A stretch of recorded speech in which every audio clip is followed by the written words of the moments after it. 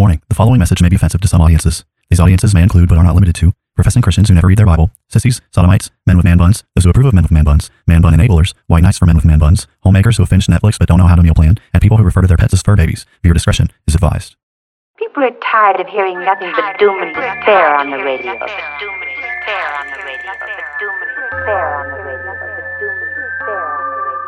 The message of Christianity is that salvation is found in Christ alone, and any who reject Christ therefore forfeit any hope of salvation, any hope of heaven.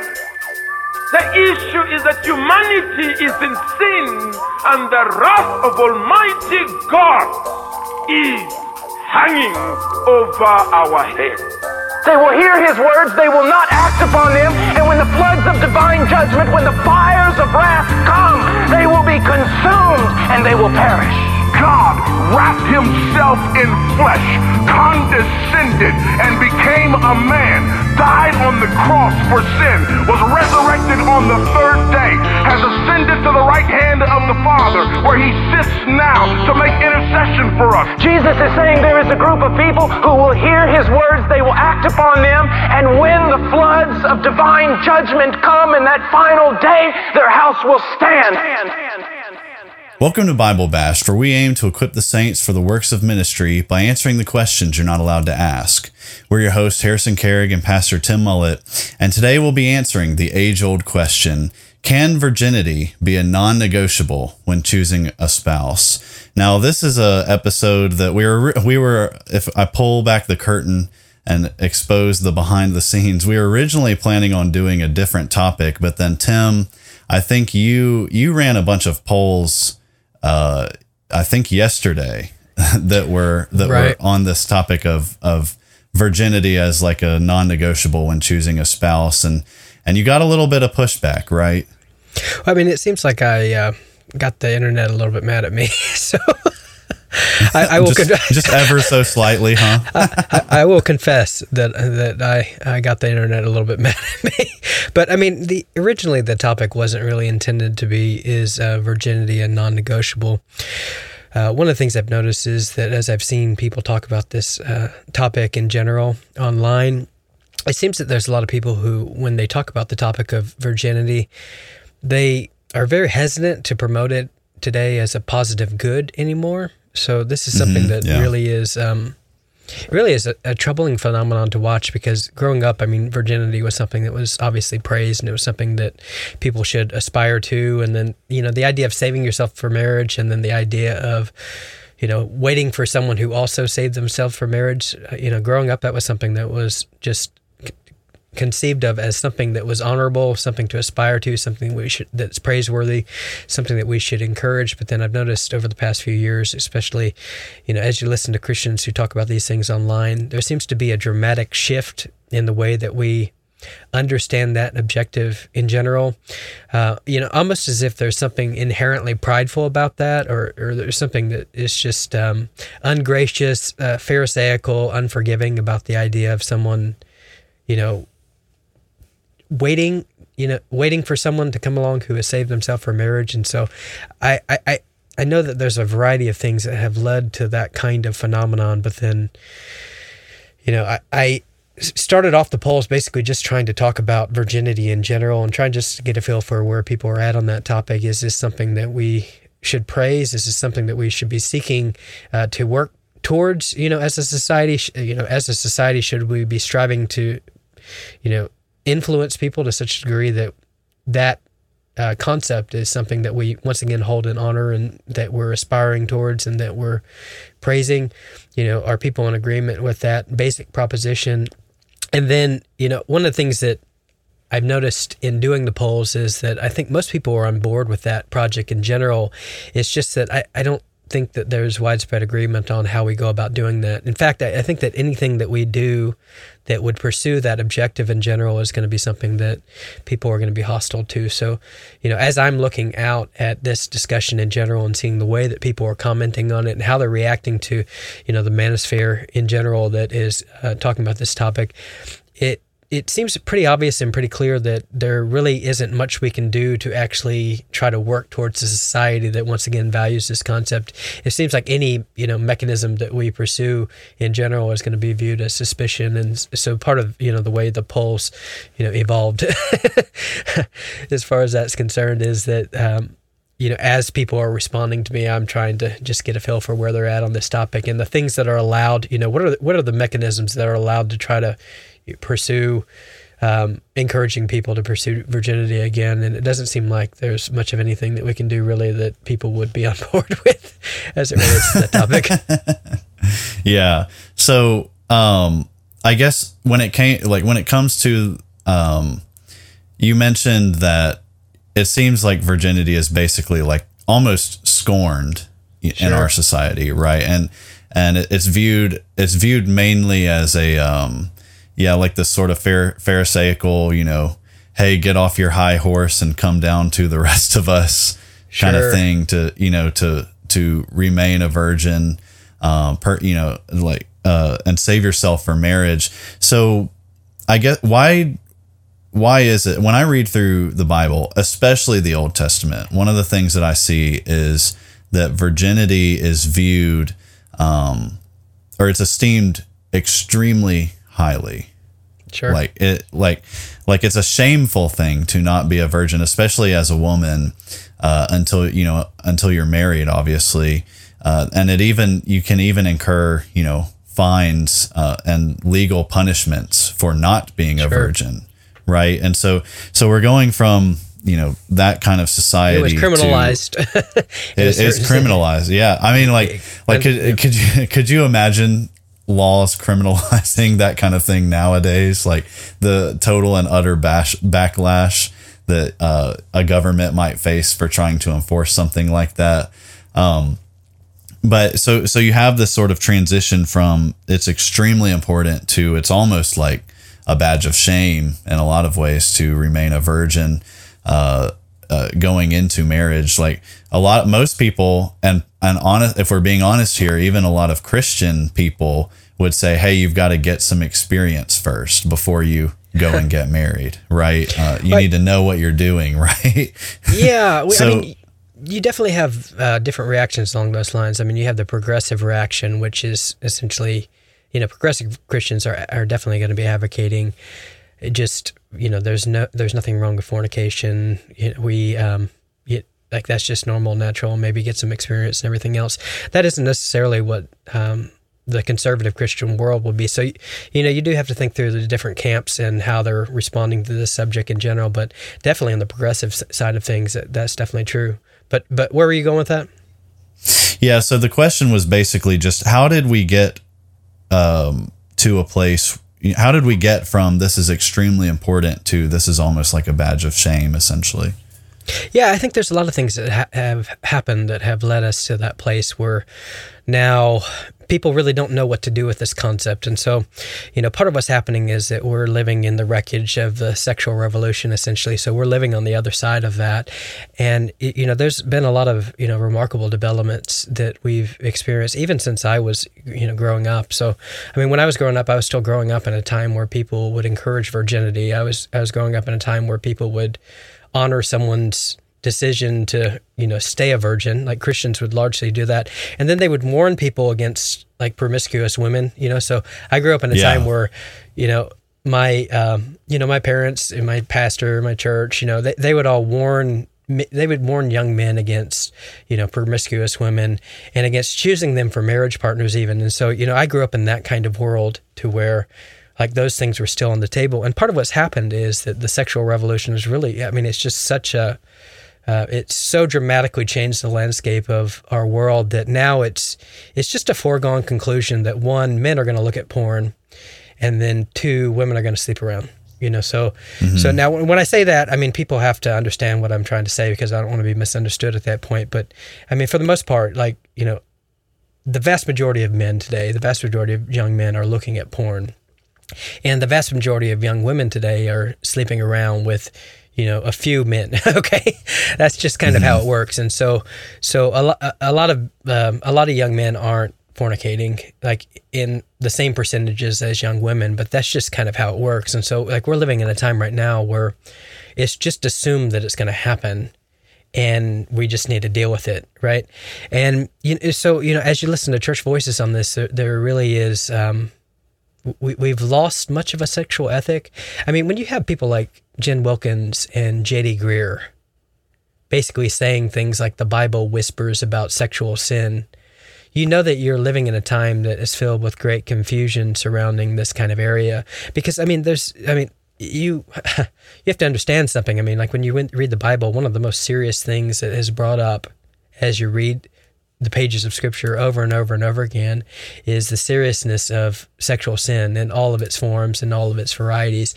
I mean, you can think about 1 Corinthians 6:18 at that point where Paul says, flee sexual immorality.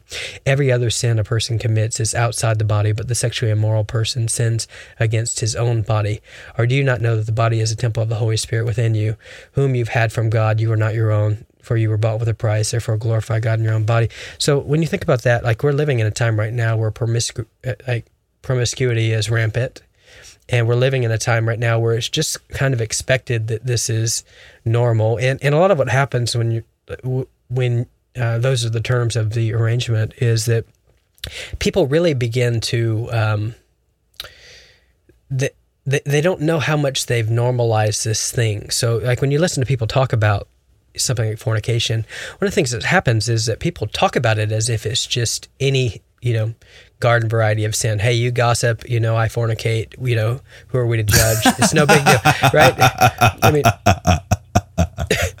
that was a good one. Hey man, I tell little white lies to my kids every once in a while. You've slept with 70 people. I mean, basically the same thing, right? It's the same thing.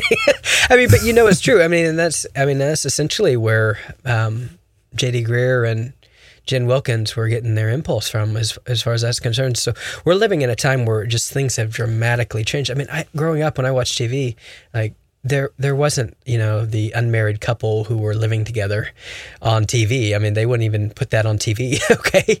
And now you're watching shows right now, and that's just the major premise. The young people, they live together, they sleep together. It's just kind of a foregone conclusion. It's assumed. And so when you think about that kind of world, the world that we're living in with those kind of things that are happening, invariably Christians' moral intuitions on these things have dramatically changed. Like we don't think about these things the way that we used to.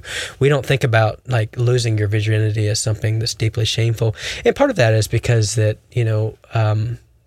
there's the sexual morals have loosened. So part of it's that, but then part of it is that like we're living in a bit of a matriarchal society too at this point.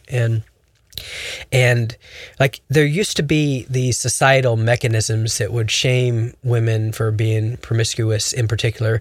And then, what's happened is a lot of people would look at those societal mechanisms that would shame women in particular for being promiscuous. I mean, we call them, you call that slut shaming or whatever. And less people, get bent out of shape about me repeating what it's called. I mean, you have to understand the Bible does this kind of thing over and over again. I mean, you can just like look in the Bible and just look up the word, whore, and the word whore shows up in 34 verses in the Bible. So the Bible, God would call, promiscuous women whores without any kind of apology. But then like we're living in a society right now where like there's this demand that you have to shelter women from all shame in general. Mm-hmm. And so if you have a lot of women who are sleeping around, and that's just what the stats bear out, then one of the things that happen is that like we resent like the fact that there might be any double standards along those lines with how we treat one gender and another gender. And then what's happened is that like it's demanded that we basically shelter women from all shame in those ways. And so part of what's going on in a discussion like this is that there's this demand that you can't a lot of this is really about like you can't like slut shame essentially, right? So you have to like be validating, you have to be encouraging, you can't present this in a bad way that's going to make women look bad. And so a lot of that's like a lot of those things are the kind of things that are coming out in this kind of conversation, to where there's this duty that we have to protect people from all the shame that's associated with their bad actions. And a lot of that really unfortunately, that is kind of a female impulse in general. It's kind of like a mama bear impulse to protect people from, the consequences of a bad reputation along those lines. And sure, yeah. So, I mean, you can imagine how it works with any sin that a man would commit. Like any sin that a man would commit is just open season, right? So, like anything, like you could ask these questions like in different lines. Like if you're talking about a man's sin, like it's just, there's freedom to go after that kind of man and make certain kind of pronouncements along those lines. If it's a woman's sin, then there's just different rules, and that's part of the way the discussion has to go. So part of it is our sexual, to shorten what I'm talking about, part of it is our sexual morals have relaxed, so we don't view fornication with the shock and outrage and scandal that we did in a past generation. And then part of it is that we're it's so rampant and so many people are engaging in it, and there's this kind of demand that you can't heap additional shame on it, right? So you have to kind of protect, particularly you have to protect women from the shame of, bad actions along those lines too. So there's more to it than that, but that's part of it. And so then, sure, yeah, and then when you have the manosphere trying to regain like a lot of the impulses that we used to have as a society, basically saying, hey, there's consequences to fornication, and,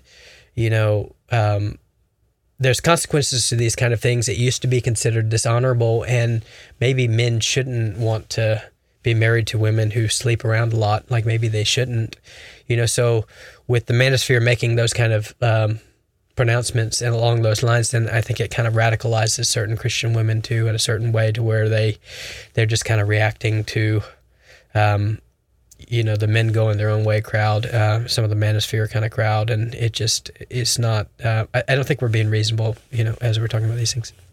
So when it comes to the Old Testament and the value that they placed on virginity, why was that value placed there? What's so important about virginity that the Israelites were told, to esteem it so much? Well, I mean, part of it's what I read in 1 Corinthians in terms of just the nature of sexual sin. I mean, there's something uniquely destructive about sexual sin according to God's design. And I mean, when you think about it, like it doesn't really, if you take God out of the equation, it's one of those things where if you just stand back, this is just some sort of biological function that human beings are engaging in. That like if you just step like fully into an evolutionary worldview, none of it makes any sense, right? I mean, animals don't agonize over all of these things, right? So like in the animal kingdom, like if one animal rapes another animal, no one really thinks much of it. It's just like animals in heat doing what animals in heat do, right? So like you step fully into an evolutionary worldview, none of it makes sense. But then like from the biblical standpoint, there's something that there's things that are very significant that are happening there. So the New Testament would describe this as a sin against the body itself, right? So do you not know that your bodies are members of Christ? Shall I then take the members of Christ and make them members of a prostitute? Never, right? Or do you not know that he who is joined to a prostitute becomes one body with her? For as it is written, the two will become one flesh. So there's something like that happens when people have sex that, explains why we still have outrage with things like rape, and we still have outrage with things like pedophilia. Like there's something happening there that God is communicating that's like significant. And so in the language of the Bible, what's happening there is like two become one, two become one flesh. So that's a big deal. Like God's designed that, designed sex to be a good thing that is good within its context. And so it's good within the context of marriage, but then it's one of those things that's like uniquely destructive kind of thing, too. So, under the terms of the Old Covenant, if a woman was found on her wedding night to not be a virgin, there was no evidence of virginity to be found, she was to be stoned to death with stones. Because one of the things that God wanted to do was he wanted to guard this sin, right? He wanted to guard this act and put it in its appropriate context. And so if you imagine the way God made people to procreate.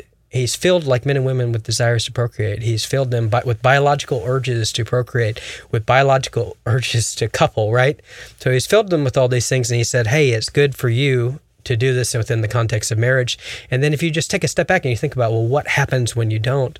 Well, just look around the world that you live in right now, and you'll see all the consequences of people trying to get this thing that they're made to do outside the context of marriage. I mean, think about all the abortion that's happened as a result of, people who are not having sex in the context of marriage. Think about the problems of single motherhood that happen because kids are not, people are not having sex within the context of marriage. Think about like the fallout that happens when men and women divorce, right? So you think about the fallout that happens with divorce. Like you think about the fallout that happens with, affairs. The Bible says that if a man commits adultery, he is abhorred by the Lord, right? He falls into a deep pit. He's abhorred by the Lord in that kind of way, because it's just a destructive sin for the society. But then one of the things that you can't really say is it's a really destructive sin for the individual. I mean, I've done a lot of marriage counseling, and one of the things I've seen in the context of marriage counseling is that, when people attach, to each other in the context of fornication, like there are entailments to that. Like when you join yourself with another human being in that kind of way.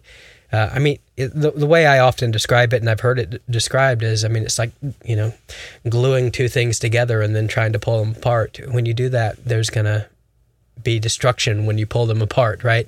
Because when you join two things together, the Bible says, let no one separate. Well, when you try to separate these things that have been joined together like that, you tear them apart in the process of doing that. And so, like the Bible says, like if someone commits adultery, wounds and dishonor he'll get, right? When you talk about like fornication, the same thing is happening there. There's deep emotional wounds. There's deep like psychological wounds. Often there's deep like physical wounds even that come from that. And often like these wounds, they really do affect women to a much greater degree than men, because women are made to like attach to men. They're made to connect with men. They're made to like conform themselves to men. They're made to follow men. And so what often happens, like in the context of counseling, is you have two people who have just a long history of sexual baggage that they bring into the relationship. What often happens is, like in particular, like the guy's just like, well, hey, let's move on, right? Let's move on. It's in the past, so move on. Like I'm willing to, quote unquote, forgive the woman, and like for whatever she's done in the past, I want to be forgiven from that. Let's move on. But for women, often it's just a source of like temptation for them in a wide variety of ways. It's just like they've given themselves to man after man after man after man, and they've given part of themselves to all these men, and they can't just take it back, like it just like in a lot of ways, like it like affects their ability to love their husband, like to respect their husband, to follow their husband, to want to give themselves to their husband. Like this act, which was supposed to be good, is now tempted to be viewed as shameful and dirty. The husband who wants this act from his wife, like the wife is tempted to view him with suspicion. Like, why do you want this thing? Like all men, all they want from me is this one thing, and you're just like all these other men who want this thing from me, right? You just want to use me, you just want to take from me, and I don't trust you. And there's a lot of entailments to that. Like I know very few people who, if they could like change the nature of like their past, if they could redo it and not have the sexual sin in there, like I know very few people who would just like look in the mirror and say, hey, I'm glad I did that, right? Now, there's a sense in which with God's sovereignty, we can look at it and say, hey, God works all things together for good. His plan is the best, and he included that as part of his plan. But then there is this sense in which it's so destructive. It's so destructive to your relationships. You feel the echoes of it in so many different ways that the vast majority of people would say, hey, that didn't help my marriage, right? Now, God... like in the sense of like that introduced problems into my marriage that would not have existed if we didn't go that route.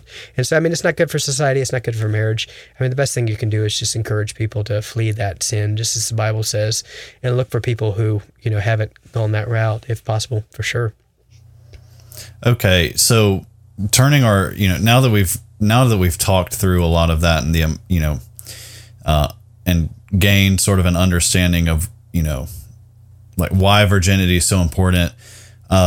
let's go back to the title question: can virginity be a non-negotiable when choosing a spouse? So is that, like, should that be, instead of can virginity, should virginity be a non-negotiable when choosing a spouse? Yeah, I mean, I think it's very hard to answer it as a should. So a lot of the polls. I was trying to get you there, Tim.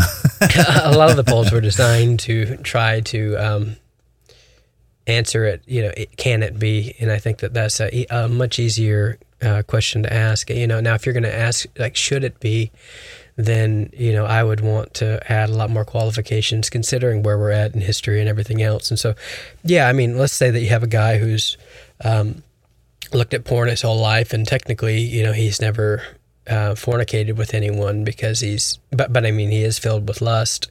So should that guy, hold out for a virgin because he saved himself as a virgin? Well, I would think that, yeah, hey, there's something hypocritical about that, sure. And if he were to, raise it to a level of ought, like, should he, is there a moral duty to do that? Well, I don't know that we're living in the kind of society right now to where,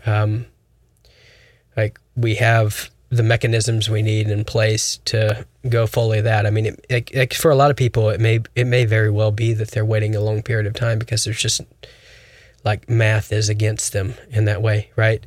Right. And you can pray all day long, but God, He's not going to rewrite history in accordance with your prayer.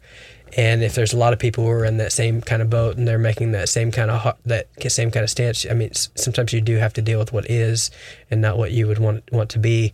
And so we are where we are, and you have to. I mean, part of you do have to deal with where we're at in that way. Okay. So part of it's just like simple mathematical kind of discussion along those lines. But I mean, another aspect to trying to answer that I would say that not everyone. I don't know how to word this in a way that's not going to get me in trouble, but I'm going to try. Like, not people. Good luck, man. This is the internet. Yeah. I try my best to be as careful as possible, knowing that I'm going to probably be misunderstood. But there's a lot of people, what they heard when we're asking the question, can it be, like, is it permissible for it to be a non-negotiable? They're hearing the language of should, and then when I'm warning about, hey, the consequences of fornication and things along those lines, what they're hearing is, well, so you're saying that someone who fornicated now intrinsically has made themselves to be an unsuitable marriage partner? That's kind of what they heard, right? Right. And that's not what I said, but let me step into that and try to answer your question by stepping into that. Like we did do the poll on, is it okay to not marry a porn star, essentially, right? To make it a non-negotiable.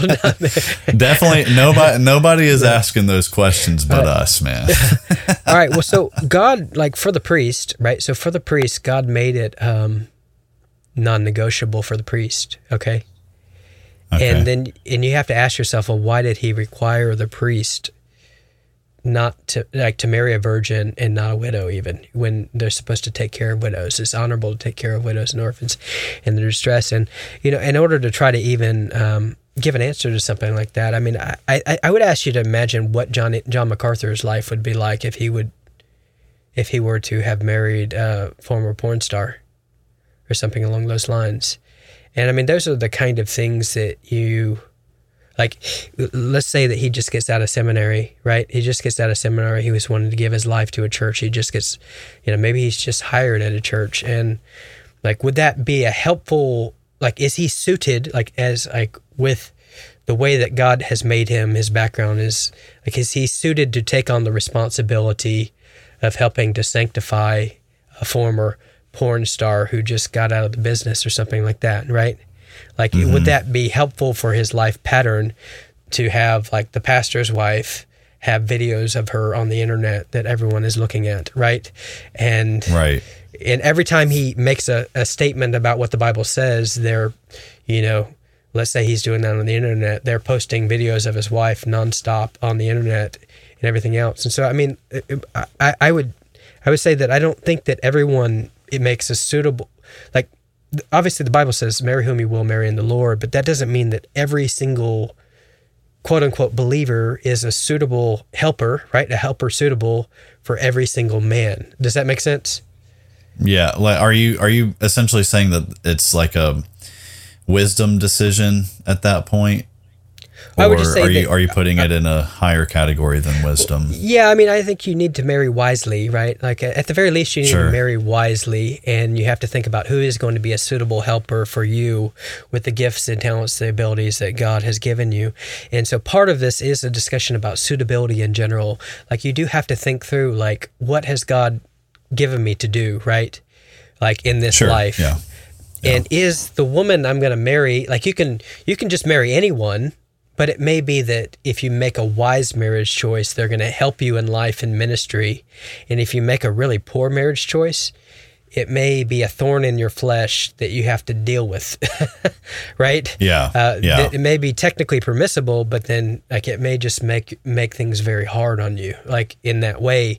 So you know, like you can look at some of the ladies on Twitter who used to be former like OnlyFans people or whatever else, and you know the kind of people I'm talking about, who are constantly posting all the immodest selfies of themselves, you know, week in and week out. I mean, can you imagine John MacArthur trying to take that on as a young pastor, trying to persuade his newly converted wife to quit posting so many immodest selfies, you know, and she doesn't understand why that's wrong and what's even happening and, you know, everything else. Like, I mean, can you imagine like that man trying to do that ministry? Like, you know, what he would have to do is he would just have to say, hey, I'm going to step out of the ministry. I'm not going to pursue the ministry for a long period of time and devote myself to like get my household in order, essentially. Get it in order. And I'm going to have to, you know, whereas if he married like a wise woman, right, who doesn't have any scandal attached to her, any kind of history attached to her, they could be off to the races immediately and very quickly, right? They're not having to wade through all the baggage of this past. And so a lot of what's happening in this kind of discussion is, I mean, if you imagine what kind of kids you're trying to raise, right? Like, I don't think we should be trying to raise the kind of kids who we're like, okay, kids, let's go into the brothel and let's evangelize these ladies because we're looking for a wife for you, right? Like, I mean, like... I mean, so the most extreme form of dating evangelism I've ever heard. Yeah, I mean, I don't think anyone like now. So I mean, I'm just be realistic about what you're saying and think about what you're saying. Okay, like I mean, is that your like wife finding plan for your kids, or do you want your kids to be a lot further along than you were and not filled with all the baggage that you had to deal with, right? You know, like, do you want to kind of protect them from all the mess of the world and they don't have to deal with all that? And then like, so then you're raising them and they're just much further along in the Christian life. And then, you know, if they could technically find someone who's a lot further along in the Christian life, who's not weighed down by all the same kind of baggage, I think in that kind of arrangement, like you can imagine how that could go a lot better, right? It could just make, I mean, maybe it would open up doors for them within the kingdom that wouldn't be opened up if it's just like, hey, all right, you know, go marry Gomer, right? So, like, you understand, like, there's just, now you can do it. You can be faithful, Hosea, to marrying Gomer. Like, that's the point. I mean, you can, but then, you know, like, there's just, I mean, the reality is that sin is destructive, and there are people who God has suited for particular callings and particular, you know, missions that He's given to them based on His gift and talents and abilities, and so you do have to think about, like, when you're marrying, how suited are you, and will people help you in this, or will they be just a major holding you back kind of thing to where, yeah, I mean, yeah, you can, at the end of 10 years, at the end of 15 years, like, you can, you know, a godly man can take, like, if you just want to use it in the patronizing sense, you know, and people can just yell at me if they want, but whatever. I mean, you could take on a project. You can take on a sanctification project as a man, right? And you can work on that, and you can work on that, and you can work on that, and 15 years later, it's unrecognizable. It's like, look at what God did. But that is going to restrict some of the things you're able to do in the Christian life too, okay? And so you have to be honest about that. So just to give you, I've been rambling too long, but to say, is there a should, I would just say, I wouldn't want to say there's like an absolute should, but you do have to take stock of who you are, what God's gifted you to do. I mean, you probably don't want to be a politician. Like if you've pursued a career of politician, like there's certain marriage choices you may not want to make because you just have to think in different terms, or things like that. So a lot of that is more of a wisdom call based on who God's called you to be at certain levels, like related to the should. There may be a soft should depending on. Should. Yeah. Yeah. Not an absolute, but a soft, yep. Okay. Now one of the objections to what you're saying that I saw a lot from people interacting with the, polls was this idea that, God obviously forgives sexual sin, right? Sure. So he forgives sin in, assuming the person is repentant and putting their faith and trust in Christ as their only hope for salvation and deliverance from God's wrath. God is more than happy to forgive that sin. Now, what people were objecting to was they're essentially saying, well, hey, God's forgiving the sin. So if he is forgiving the sin, then we need to treat that person essentially as if those things are totally irrelevant. So like whatever sexual past you might have, that's totally irrelevant, assuming you've repented of those sins. Because God has forgiven you, all men need to treat all women who were sexually active before marriage, or addicted to porn or whatever. You need to treat them as if they never were. Never happened. Like ServPro. Right, and and I think some people were. Now I don't think as many people were saying that the man should treat the woman the same way as the woman treating the man, right? But essentially, the general objection was just to say, hey, since God has forgiven them, you need to treat it like it never happened. Right. So what's your response to that sort of objection? Well, there's a yes, and yes, there's a yes to that, and there's like a no to that, and I mean everyone would understand exactly what we're talking about if you just try to conceive of how we treat pedophiles in the church. Okay. I know that feels offensive, but I'm not trying to be offensive. I'm trying to ask people to think logically about this and less with their emotions. Okay. So sure. meaning if you just think about how many scandals have there been with pastors who have married former pedophiles, right? Mm-hmm. But not only married former pedophiles, but let former pedophiles be members of their church. So, we have a category for destructive effects of sin. Now, I would want to be where I get myself in trouble is I'm going to get those pastors back for marrying those guys. Uh-huh. I mean, if they think they've repented of their sins, I don't know what, let me say something that's even more shocking than anything I've said so far, I don't understand what authority a pastor has to say, no, I will not marry you to this person who wants to marry you when, she's convinced you're repentant and we have a track record of looking at it as you seem repentant to us. I don't know what authority a pastor has to say, well, I'm just not going to marry you. Because I believe the things that people are saying at this point even more strongly than they believe them. Do you understand what I mean? Sure. I'm willing to say, I believe him so much, I'm willing to say what I just said, that, honestly, I pray that the day never comes where a repentant pedophile comes to my church and wants me to marry them to a woman who wants me to marry them. I pray that never happens because I will literally be drug across the internet for years, by people screaming at me, and I don't have any choice but to marry them. I don't know what they want me to do. You get what I'm saying? And they will scream at me and try to ruin my life if I do that. So I pray that actually doesn't happen to me. So yeah, even given the fact that they from in every way possible that you could ever confirm it, they seem repentant and genuine in their faith. So I would actually marry them, and they may drag me on the internet for saying I would marry them. You get what I'm saying? So I believe these things is more or then I believe them more than anyone else believes them. Like, that's the thing. Like, I really believe that everyone who's in Christ is a new creation, and I believe we need to think the best about people, and I believe that we need to, you can't just treat them like if they're repentant, and you have to, now, I mean, I also agree that you shouldn't put them serve in the nursery. You understand what I mean? Right. Yeah. There's certain limitations where you're like, you I can probably just never do this. I definitely believe that that there are safeguards to these kind of things, and I wouldn't have them serve in the nursery, and I think that there's cautions that you need to have related to that kind of topic. But the only reason I bring this up is because I really do have a category for saying, hey, yeah, there are some sins that are pretty grievous, right? Grievous kind of sins that have long-lasting effects, and you have to exercise great caution in how you handle these kind of sins. So you think about something like a pedophile, I would say, hey, yeah,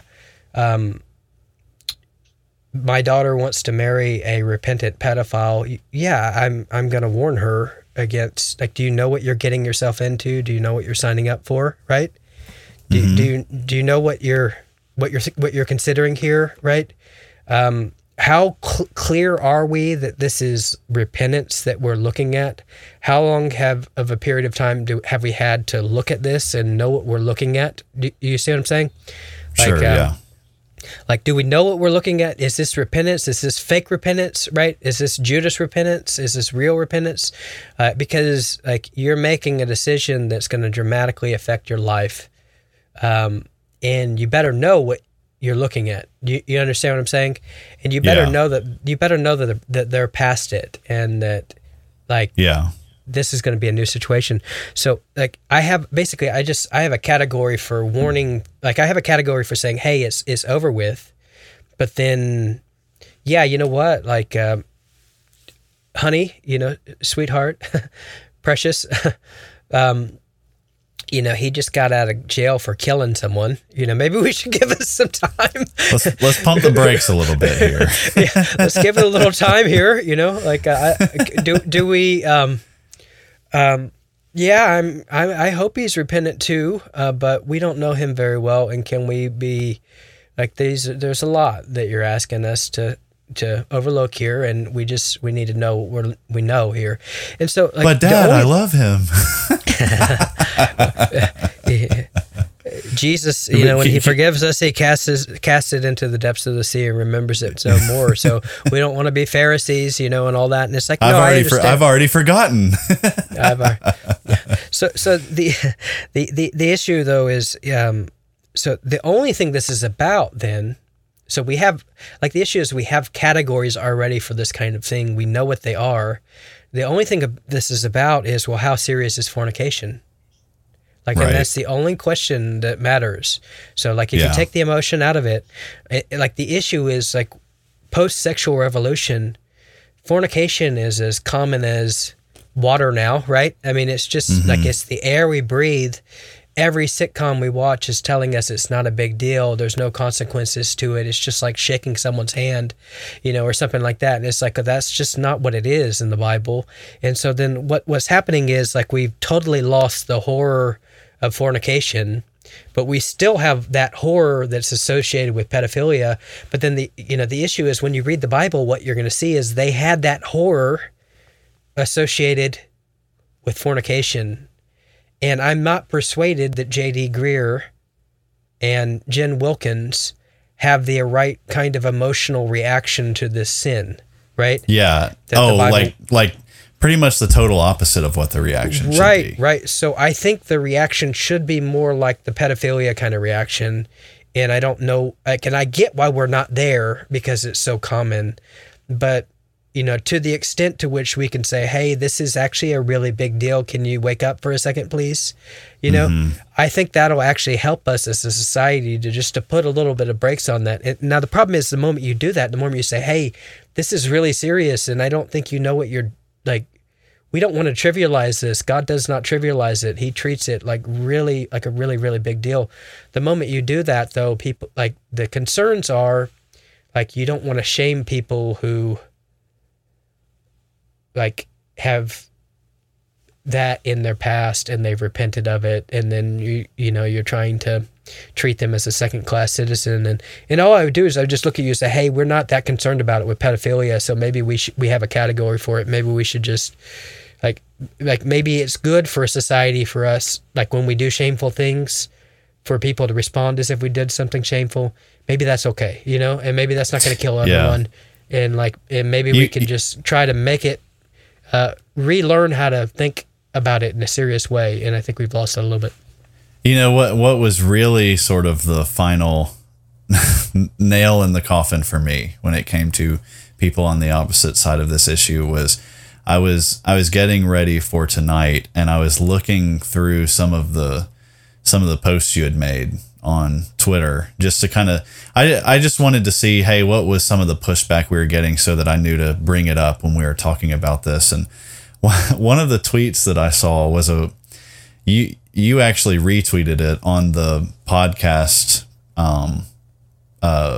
profile on Twitter, and it was someone who was disagreeing with you, and they said, I want to read the tweet because I think this will be helpful for people. It's pulled out of a larger conversation, which I'm not going to read the whole conversation right now. I don't have it pulled up. I just have the one tweet, but it says, that is how it works. If God doesn't remember our past sins, what makes you think that he wants us to remember others' pasts? Only, this is the real good part right here.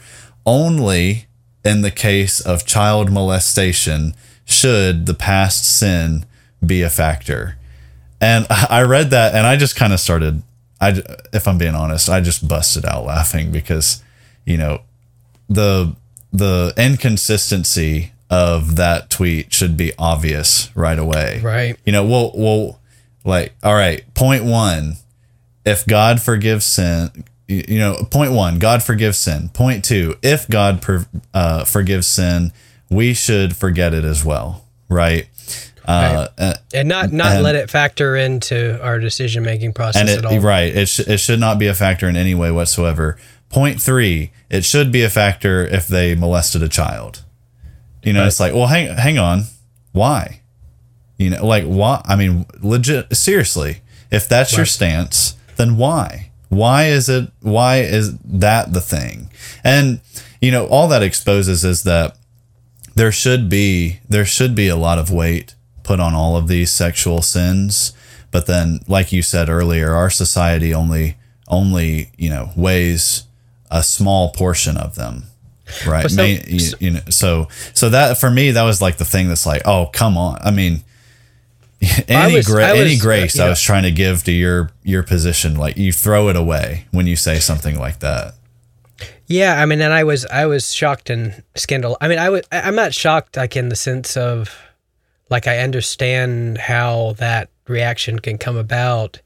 It's just like, yes, there's nothing, like we've just kicked logical consistency out the door when you make that kind of thing. Right. I saw one of our followers make a comment to that and basically explaining the backstory. And I mean, apparently in the backstory for that lady is that she was, I don't know, maybe she was raped as a child or something like that. And that's why that inconsistency on her part is particularly pronounced. Mm-hmm. But then, so that, the issue is that gives you some context for why an individual would respond so inconsistently in that way, right? Sure, yeah. That if that's true, and I don't know anything about that kind of situation. I'm just taking followers' word from that. That's just what I saw just a few minutes ago. But like, so part of it is that like, hey, yeah, I think, like being a human being, you can look at something like that and your heart can go out to an individual who's been in that kind of situation. But then one of the things that tells you is that like that individual is by no means qualified to sort these issues out. Do you see what I'm saying? Yeah. Like in part of what's happening in these kind of discussions is like being a counselor. I've counseled like man after man after man who married the girl who used to be promiscuous, and now she's cold and she's frigid, and she's, projecting all the faults of all these guys onto her husband, and now she's like rejecting him, like depriving him of his conjugal rights because she was harmed by these men, right? Like in the process of all this. And so now, like, he has to be understanding of the fact that he married a woman who is not giving to him and not there for him and not kind and sweet and a wife to him, but views him as like deeply resentful and is projecting all of her shame from the past onto him in order to rob him, right? And so like in that kind of scenario, it's like, well, yeah, those men are victims too. You know what I'm saying? Mm-hmm. And so those men are victims too of the decisions of that woman that she voluntarily made before she was married. They're victims of those things. And so what's happening though is it's like you're not allowed to say, hey, they're a victim too. And like these choices in the past had consequences that now these men are living through, that if they would have been wiser in their marriage choice, they wouldn't have had to deal with. Do you see what I'm saying? So if they would have treated that woman with, the 20 sexual partners like you want to treat the ex-pedophile, right? Because of what you went through, then they wouldn't be going through what they're going through either. Do you see what I'm saying? And so then if you're going to say that like their concerns are not relevant and the only people who need to be protected are women, then you're living in a very one-sided kind of world. And so my interest here is not to take the guy's side. My interest is just to be a neutral umpire who's looking at this situation saying, hey, all sexual sin is really damaging, okay? Like it all has a lot of consequences, and like people don't factor in all the consequences that they may experience from sexual sin. They don't factor it all in, right? When they're making these kind of marriage choices. And so like if there's a person who wants to say, hey, I'm going to take this so seriously that I'm going to save myself for marriage and I want to hold out for someone who does too, my impulse is just to say, hey, yeah, I want to encourage you in that because that would save you a lot of headache, and that's a noble thing and that's a good thing, and that treats virginity as honorable and it treats it as good. And I'm not going to be your accusers who are accusing you and, calling you self-righteous and a Pharisee and everything else. I'm just going to say, okay, it would be better for society if everyone would think that way, and everyone would be so afraid of this that they wouldn't even want to go there at all, right? Right. And then there's obviously like, people are going to mess up, but then, there's all this, grace and mercy and compassion and everything else. There's all that stuff. And there's examples of God just remarkably delivering people from all the chains of their, bondage of their past very quickly, but I just think having some prudence and having some wisdom and thinking through what you're trying to say in your position is important along these lines. And so, but yeah, that comment, in short, that comment is definitely a comment that is just, in terms of logic, right? If you take all the emotion out of it, it's just like, it exposes that there's a lot of people who are unable to think about these topics with their brains, right? Okay. They're only thinking about them with their emotions, really. Right. And we don't need that, right? Like we don't need that. What we need is not a helpful way. Yeah. We have to be able to use our brains on these kind of questions and answer them with logic and reason and scripture. For sure. Okay, so I've got about 2, maybe 3 more questions. So let's see if we can get through these pretty quickly. The first one would be, there were some people who were bringing up, and you mentioned this a little bit, but I just want to hit it a little more directly. Some people were bringing up, some specific people in the Bible as proof that the stance that we're taking here is not the most biblical one, right? So they would bring up like Rahab, who's mentioned in the Hall of Faith in Hebrews 11, right? And then I saw a lot of other people also mentioning Hosea and Gomer, you know, and as like positive examples of someone who is, you know, sexually promiscuous being, you know, either married to or praised in the Bible. So what's your response quickly to both of those? Well, let me just clarify. The stance that we're taking in the poll is in the polls, like in the responses, and the official formal stance that I'm taking is that I think, yes, virginity it's okay for virginity to be a non-negotiable for a person. Mm-hmm. So I would just say that that's okay, and I'm not going to throw stones at that kind of person. But then neither am I going to command. So I'm going to say, yeah, I think it's okay for, you know, a person to say, hey, I saved myself for marriage, and I want to find someone who did that. I'm not going to throw stones at them, and I'm not going to call them a Pharisee. I think that's a perfectly fine thing to say, and that's treating virginity as a valuable thing, and it's treating fornication as a destructive thing. Now, you may not be able to pull it off considering where we're at, right? Right. The pool might be pretty limited there. Yeah. You may want to think it through, right? Like if you're 35 and you're still holding on to that, you may want to think, well, but sure, I'm not going to, I think I don't have anything in me that says that that's wrong. And then at the same time, I don't have anything in me that's saying people must have that stance. I would say that, you know, people have to think carefully about that depending on the kind of gifts, talents, and abilities, callings that God has given to them. They may need to think about these things more seriously than, you know, others, you know, so that. But then, yeah, I think something like, I mean, you know, if you start with the easiest one first, I mean, like, the easiest one is the Hosea example with Gomer.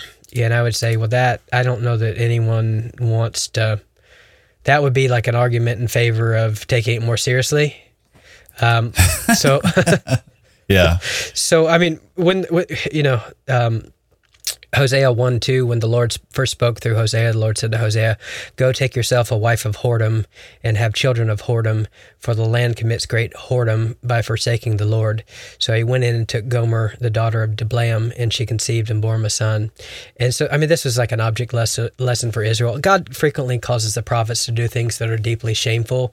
And it was deeply shameful for Hosea to take like an active, you know, prostitute as a wife, and she abandons him, you know, in the story, and he has to go and redeem her and buy her back and everything else. But I mean, she's this was an object lesson, just like God made I can't remember which prophet it was, but he made him cook his food over dung. God frequently causes like the prophets to do things that are shameful. This is an example of him doing something that is deeply shameful as an object lesson to say, hey, the children of Israelites are committing spiritual whoredom against God. And so here's an example of, I'm going to make the prophet do this as an act of judgment on you to see the consequences of what happens. And the consequences were not good for Hosea. And because I'm not charismatic, I don't believe that God is going to tell any Christian personally in a still small voice that they need to go and marry an active prostitute in order to be an object lesson to our country or something along those lines. So I think most people are safe. You know, I think most people are safe on that one. The likelihood is probably pretty low, right? Pretty low, right? I'm not expecting, like, God has finished his revelation to man. You're good. You don't have to wonder, is God calling me to go? That's not your cross to bear, man. Be free of that, you know, be free of that, you know. So no, I wouldn't go that route.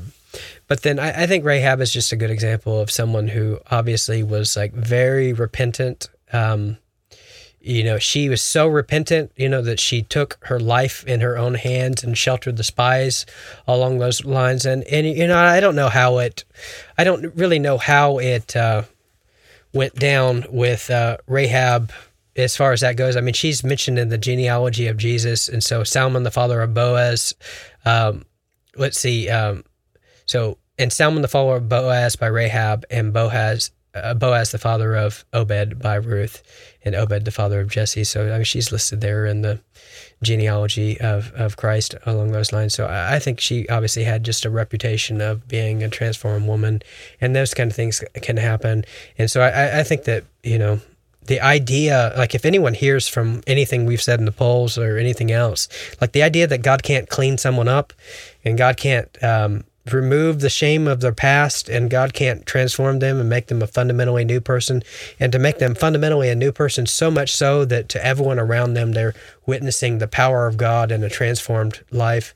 Like, God can obviously do that, and I don't think there's anyone based on their past sin who's just like categorically unmarriable by the general Christian population or anything else. And so, like, I think that's just obviously an example of a miracle about what God can do in the life of individuals. And I mean, quite frankly, I know plenty of stories of people who, like, that is their testimony, and you can see something just like dramatically different. And I would say that, like, there's very little that's more encouraging to me personally than to see examples of like people who's like there's something almost more encouraging about the fact that like your life was such a mess and God fixed it, So right, like the one who's been forgiven much loves much. I mean, I think that's always like, that's great, and like I'm frequently like very encouraged by that kind of thing, and I think that that's a testimony to God. Now at the same time, I think you can say that, and you can also say at the same time that when you're talking about like serious life-dominating sins, that it's good to have some patience and to be calm and to know what you're looking at and to know that you're well past these things, right? And to know that not only are you well past them, but you've dealt with like the root causes of these things. It's not just that you turn from the behavior, but you've dealt with like the heart issues that are underneath these kind of things. And I think that godly people in your life can help you to see those things that, hey, yeah, there's some things that are real hard to fake. And when you see like a person who just looks like Jesus and smells like Jesus and talks like Jesus and acts like Jesus, like you're just in a different kind of situation, and there may be that many people who basically says, hey, that's like virginity is a non-negotiable to me. And when they meet someone who's truly changed and transformed by the power of God, like they could look at them and say, I don't even like, I can't see it anymore, and I truly can't. And so I think that's also, like if God wants someone to change their stance on that, he can make them change their stance on that too, based on showing him an example of something that, but I mean, I just think a good dose of caution is always helpful in those kind of situations. Just based on the way life works in general, God, how his providence generally works for people. Okay.